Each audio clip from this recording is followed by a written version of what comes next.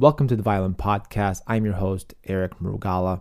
In today's episode, the third episode of our four-part series on Leopold Auer, we're going to be talking about nuance and the importance of interpretation and phrasing. Now, you're really going to want to listen in on this episode because there are going to be a lot of very important and useful tips on getting your violin artistry to the next level. Now, this is all coming from Leopold Auer's book, Violin Playing as I Teach It. And this book talks a lot about many different things on violin playing in a very easy to understand language. So it's not academic. It's really easy to understand. And part of my job for you in this series is to kind of highlight some important things that I've noticed in this book, in his book, actually. And one of them is nuance. Nuance I left towards the third episode because it's one of the longest chapters in this book. And for good reason. Nuance and interpretation and phrasing, it's all very subjective. You can go to different violin teachers talking about different styles and how to interpret a phrase differently. Bach's solo sonatas and partitas are one of those examples that have a lot of nuance, but I'm going to dive into that later on in the episode. So let's talk about the importance of nuance and phrasing and interpretation.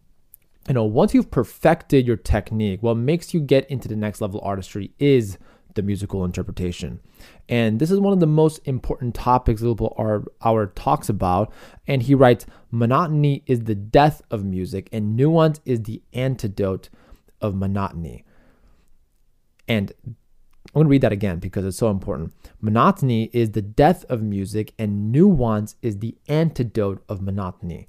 So the antidote of monotony is nuance. Nuance is so important because that's what makes the music so impactful and beautiful. And usually when you go to a concert, you don't just talk about the piece. You talk about how someone played the piece. In my hometown of Chicago, I remember when I attended one of the Chicago Symphony Orchestra concerts when I was a young fellow, and I was not just impressed by how they played a symphony, but how well the nuance was in a Chicago Symphony Hall. And to me, I'll never forget this. When Riccardo Muti was the incoming music director of the Chicago Symphony, there was this big gala that was organized for him. And someone who may have been living in Chicago at the time know this very well. This was in the news that he actually had to step down from that concert because of an illness, because of the pressure of playing and performing at that first concert inside Chicago Symphony Hall. And I remember that they did not cancel the concert, but we were all kind of wondering why the concert was delayed. And I remember very clearly the soloist was Anne-Sophie Mutter, and there was supposed to be Beethoven 7, but they changed the symphony up. And I believe that Anne-Sophie Mutter was playing Beethoven Violin Concerto. And without a conductor present, and that was a telling moment for me as an audience member, that an orchestra at that high of a level can play with such specific nuance. They had people changing out the music. We were all figuring out like, hey, what's going on? Which was so impressive. But what was impressive was, again, how they played it. There was no conductor, but the specific details of the nuance and interpretation from the concertmaster's chair, that was so impressive and inspiring. So, monotony is the lack of variety and interest or tedious repetition and routine. So you want to be able to draw the audience's attention every single time you're performing your instrument. And that's what the Chicago Symphony did back in that concert for me. And I will always reference that concert to every single one of my students to show that you kind of have to be ready for anything at any time. And you also have to be ready for the excitement of the moment. I'm like, okay, we're not playing with a conductor. Everybody was a little on edge, but everybody played so fantastically that that time in that concert. And to get to the next level of artistry, you do need to show your audience the subtleties of your music. For example, the average student, they won't find the need to show the difference between a forte and a fortissimo. And they won't feel the need to emphasize an accent versus a carat mark. A lot of Mozart Bärenreiter editions have carat marks, while some other music might have accents. So trying to distinguish the difference between both. And also combining dynamics with those articulations, those give your music full of life and full of different colors for the audience to listen to. And paying attention to these details gives your music the ability to sing. And according to Leopold Auer, the violin, out of all the instruments in the orchestra, has a lot of flexibility and tone and expression.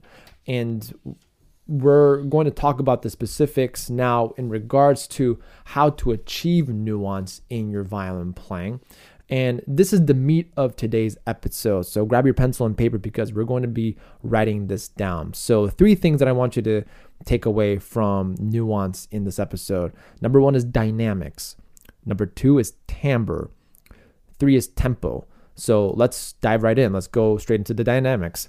Dynamics are the various degrees of intensity or loudness of musical notes, according to Mr. Auer. And as discussed in the previous episode on tone production, Auer emphasizes the importance of having a good teacher to help describe the difference between the different tones and the different dynamics, and also what different dynamics mean to different composers, because sometimes a crescendo diminuendo, for example, in Brahms, may mean something different in a different piece, or a forte in Beethoven may be different than forte in Tchaikovsky. Tchaikovsky is known for writing triple or quadruple forte in his songs and in his symphonies.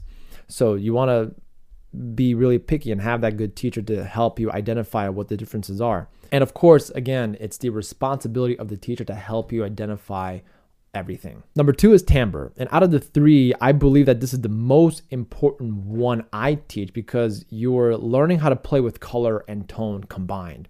And having a variety of colors in your playing gets you to the next level of your artistry. So that is, helping you with the nuance. So in addition to the dynamics, having the quality of the sound, whether it's a thick tone, whether it's a thinner tone, depending on the composer, you want to achieve the composer's goals with the specific decisions you're making. And then lastly, tempo. And tempo, we've talked about tempo time and time again, but tempo is the most difficult thing to achieve.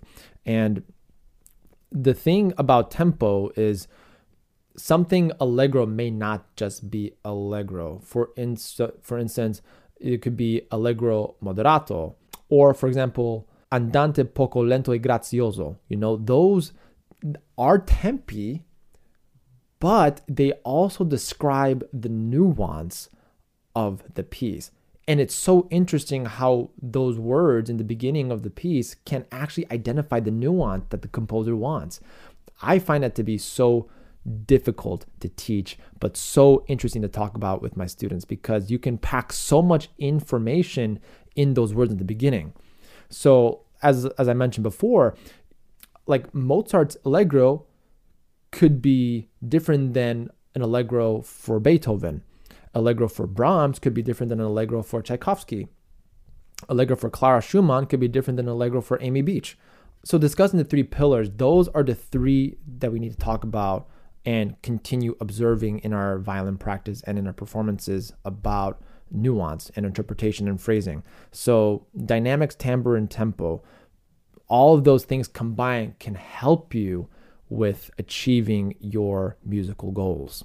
All of this to say, with the previous 3 episodes, Leopold Auer actually has specific repertoire that he recommends when discussing all of these things in the previous 3 episodes, when it comes to achieving a good nuance of dynamics, timbre, and tempo.